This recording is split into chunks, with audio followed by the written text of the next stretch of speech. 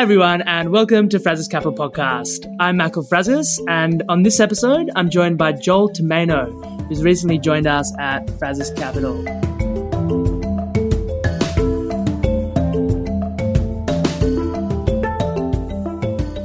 How's it going, Joel? Yeah, good, thanks. Good to be here.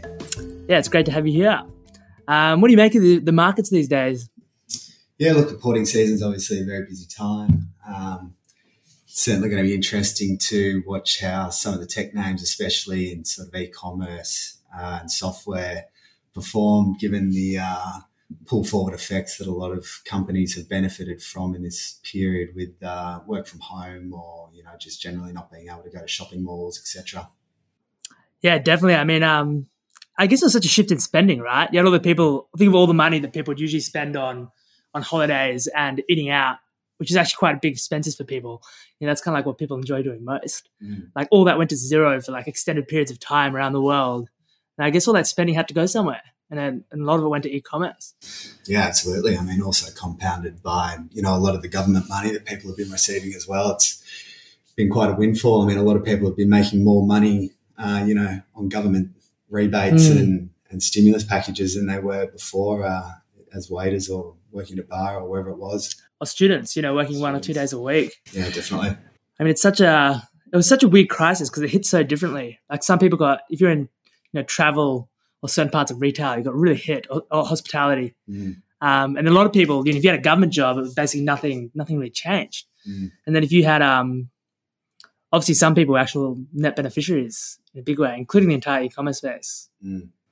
Yeah, definitely. I mean, look, Salesforce overnight, they posted results that beat the highest expectations on the street. And I think that they're sort of looking at opening up sort of 10 or 15% in the aftermarket.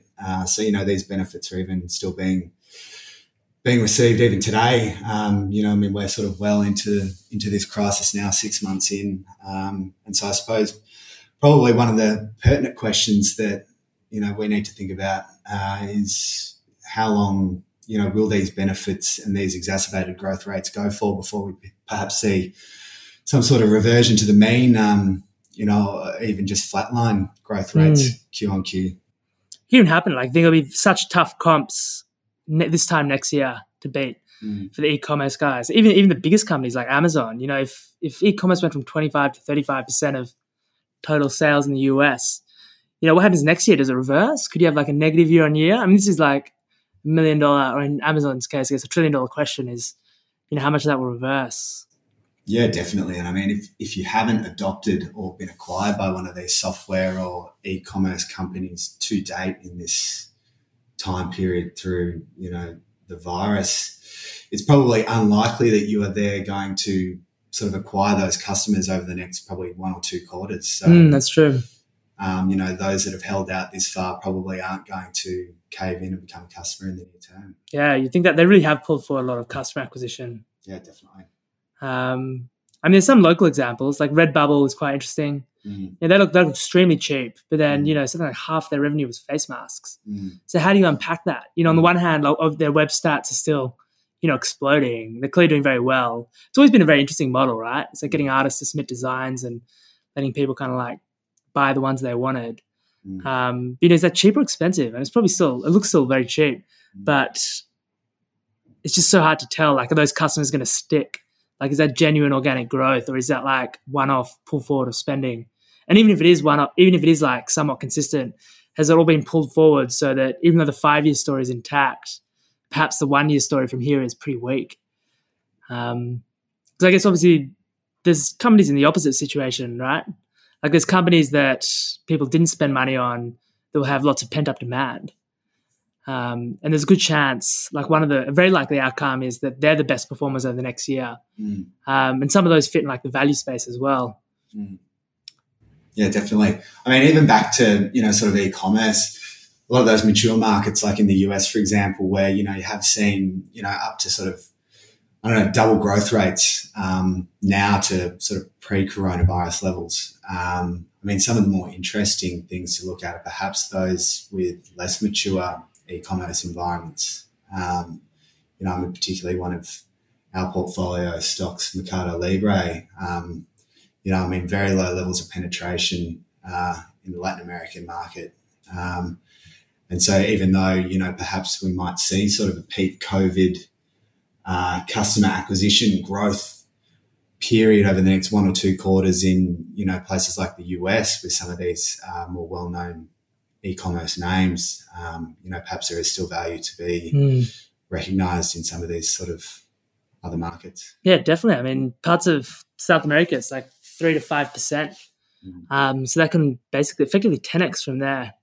Whereas obviously if the US is at 35 and China's even higher, then there's no 10x opportunity there in terms of penetration anyway. I guess there's the other interesting thing about Mercado Libre is the payment side of things. Because if you think about the penetration of the internet, not even like e-commerce in these places, is much lower than you'd think. But payments around the world, we're still using cash in Australia to some degree. And, that's been something that's changed over the last 5 and 10 years. These companies are so far, where there's so many years ahead of them in terms of growth in both payments and e-commerce that, they're really multi-year stories. Yeah. The other one's C, of course, in Southeast Asia. Yeah. So again, you've got countries with 4 to 5% e-commerce penetration, with huge opportunities to grow. The economies themselves are maturing and developing so rapidly. Even that's like a powerful tailwind.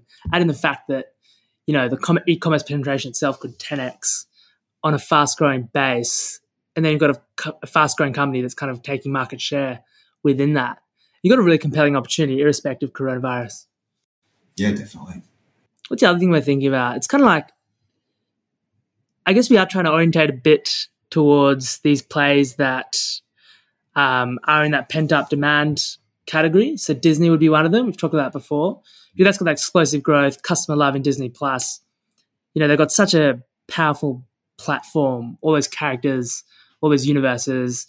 They just put up blockbuster after blockbuster. I can't remember the stats, like however many of the top 10 films of the last few years have been, basically Marvel, but also Pixar. It's like they're really dominating that spend. So when you go to the movies, the odds are you're going to watch one of these things. They're just so reliable. Like, so they can actually transfer that customer love into hundreds of millions of dollars per film. And then add in the fact that people haven't been going to theme parks, people haven't been traveling. That part of the business still looks like it's been written down. So Disney Plus has grown to whatever, 1/3 of the size of Netflix, say, in very, very little time. That's kind of shielded Disney from dropping, as much as a typical travel company, but it's still dropped over 50%. It still hasn't recovered. So the way I see that is there's 2 parts. There's like the Disney Plus part, which is like kind of the whole entertainment bit. And then there's like the in-person travel part, which is like theme parks and whatever cruise liners they have and things. And so effectively like that part got written down to 0. The entire value is in the Disney Plus. Disney Plus itself has been growing very fast. And now the cruise ships, or more pertinently, the theme parks will be written back up. And so you'll get like this double kicker in 1 year's time. And so I think it's a really interesting story. I mean, I'm such a firm believer. I don't know what your thoughts are. I'm such a firm believer in the pent-up demand. I think people are going to travel like nothing else next year. And all these airline companies that look basically bankrupt now will have their best years in 2021. Yeah, I mean, it's going to be interesting to watch. In terms of holidays, you might actually just start to see a much higher volume of, just holidays done within your own country, less traveling abroad via ship or air.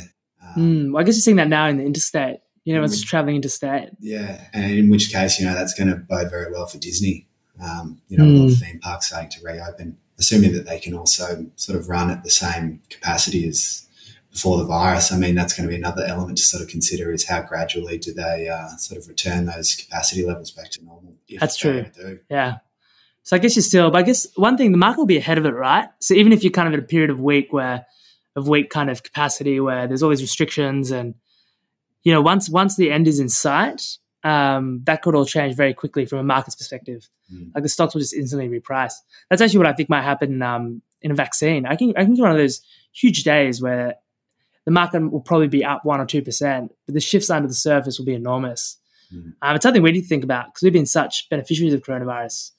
But I think there's been a few days of rotations basically exactly along these lines, like airlines, cruise ships, Disney up, internet infrastructure, e-com, super high growth, coronavirus beneficiaries down. We've kind of been okay. So the question is, do we have enough of the other stuff to like ballast the portfolio? And I guess the other thing is like if there is a re-rate in growth, that will just put things down into smack bang into value range. And you'll be able to buy those 50, 60, 70% growers, at very reasonable prices, potentially their long-term multiples, which means your return would be the growth rate, which means it'd be extraordinarily high. So if it does happen, it probably doesn't, if anything, it's like a reason to be excited. Yeah. I guess the other thing to think about is a lot of our companies are in that pent-up demand space, even if they're in the e-commerce space. Think about Carvana and Tesla. Like they basically sell stuff. I mean, Tesla's almost online selling. Carvana particularly is like that's their business model. But both those companies were able to actually grow through the crisis. So you think that as auto demand bounces back, and it should bounce back really hard at some point, both those companies should explode. And I think that's why they've been so resilient at the moment, because they're kind of like two bites of the cherry. They're like kind of, well, certainly Carvana is. It's a double bite of the cherry. So you've got the e-commerce growth. Then you've also got the fact that you've got this huge cyclical low in autos that is about to come rebounding back hard. I don't know if it's a year or 2 years. Autos work, right? There's like this underlying pent-up demand, like underlying number of people that turn 18 or start a family or have a new child, a second or third child, and need to buy a car. So every year, irrespective of whether they buy a car, that kind of demand increases. But obviously a car is quite expensive. It's very easy for a family to say, actually, well, we won't buy it this year or buy it next year. And that's why these companies are so cyclical. And adding the fact they're hugely capital intensive, they're extremely sensitive to small changes in demand, and you get a highly cyclical industry when you think about it. So you've got the fact that on the consumer side, on the demand side, people happily just put off buying a car for a year. Like that's just like a very easy decision to make. And then you've got the other aspect, which is extremely capital intensive factories that really need to keep producing at a set rate to make money. Got a pretty tough industry to work in. But Carvana obviously doesn't have those capital intensity issues. They're obviously investing very hard, but they will be a beneficiary. They were able to grow through the 50% fall in auto demand, which kind of shows how compelling their offering is. And I guess kind of validates that point. It's like the most important thing is to have that compelling offering. Yeah, definitely. And I think also, there is going to be another tailwind, which is the coronavirus has to a degree changed our behaviour forever. I mean, there's going to be a large cohort of individuals that just don't take public transport anymore. That is true. Yeah. Driving to work, they're going to probably buy a motorcycle. They're going to, get a push bike, whatever it might be, walk to work even. Public transport's going to probably come under a lot more pressure and those sort of funding systems that governments often pay for. Yeah, I wonder what the psychological effects of all this are. Telling people you have to sanitize multiple times a day and we're going to become germaphobes. Or, go to a meeting, do I shake their hand? Yeah, I'm kind of sick of that awkward moment. I want that to end. Do you know what I hope? Do you know what I hope stays though? Is a sanitizer at the bottom of buildings. I quite like those. I think you walk in, you sanitize, it's sweet. It seems to make a difference. Have you had a cold this year? I haven't gotten sick once. Yeah, no, I haven't either. I think it must be to do with all this social distancing and this constantly not really shaking hands and sanitizing. Yeah, not on buses and trains. Yeah, I'd love to know where the colds actually come from. Yeah. It's a bit of a mystery, isn't it? They just kind of appear out of nowhere. Oh, maybe we just worked it out. It's one of those things anyway. What else is on your mind? Yeah, look, it's reporting season at the moment, so there's obviously a lot going on. A lot of companies that are reporting that have been market darlings have started to sort of show some cracks. Nanosonics yesterday I think it opened down 15%, closed down 10%. And, that's just one of the classic companies that's been heavily impacted by elective surgeries and things like that have sort of dropped off materially, and the growth rate just now doesn't stack up with the multiple that it trades on. Yeah.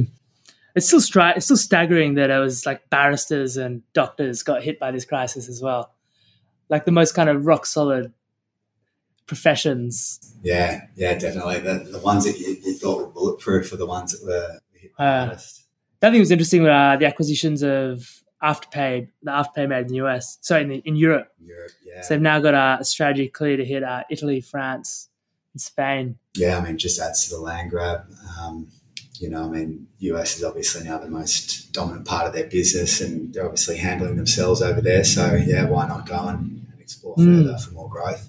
And it's worked, like the model has just worked everywhere. So there's no reason to think it won't work. Yeah.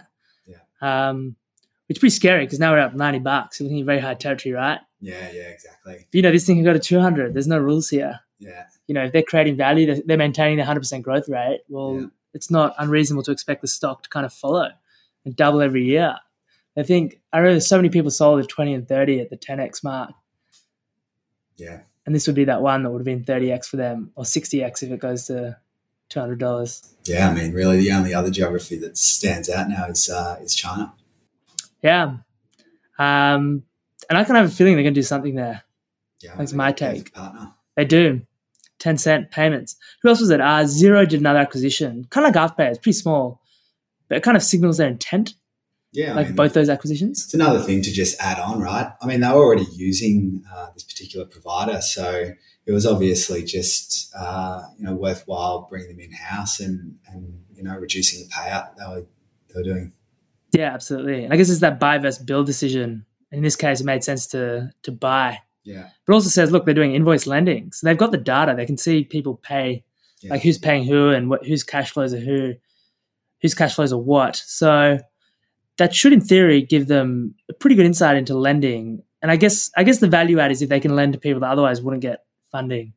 Like in many ways, you'd think Xero has a better idea than a bank even, because they've just got a clearer financial picture. They've got the actual accounts. Yeah, in real time. Yeah, in real time, like day by day. Whereas a bank is kind of like, we'll get all that information, sure. But, the reports, maybe they'll see cash in and out for that one part of the business that they manage, but the reports will be like carefully, they'll be late, they'll be delayed, they'll be done by accountants once a year or once a quarter. It's actually that good of a picture. So Xero can find ways to lend to people that otherwise wouldn't be lent to, and do it fast and easy. Maybe they can build a pretty good business on the back of that. Yeah. Kind of shows again on these platforms as well. Like there's so many, the TAMs are, for a really good company, the TAMs are always so much bigger than you think. Like there's so many different, if you're succeeding in one area, if you're getting customers, if you've got like people using your product, there's generally so many different avenues, like adjacent avenues that you can go to generate revenue. Pretty interesting. Another case in point of that. Yeah, definitely. Should we wrap it up there? Yeah, that's it. Sounds good. And that wraps up episode 34 of Frazis Capital Podcast. I'm Michael Frazis, and if you want to find out more about us, please go to www.fraziscapitalpodcast.com. Hope you have a fantastic week.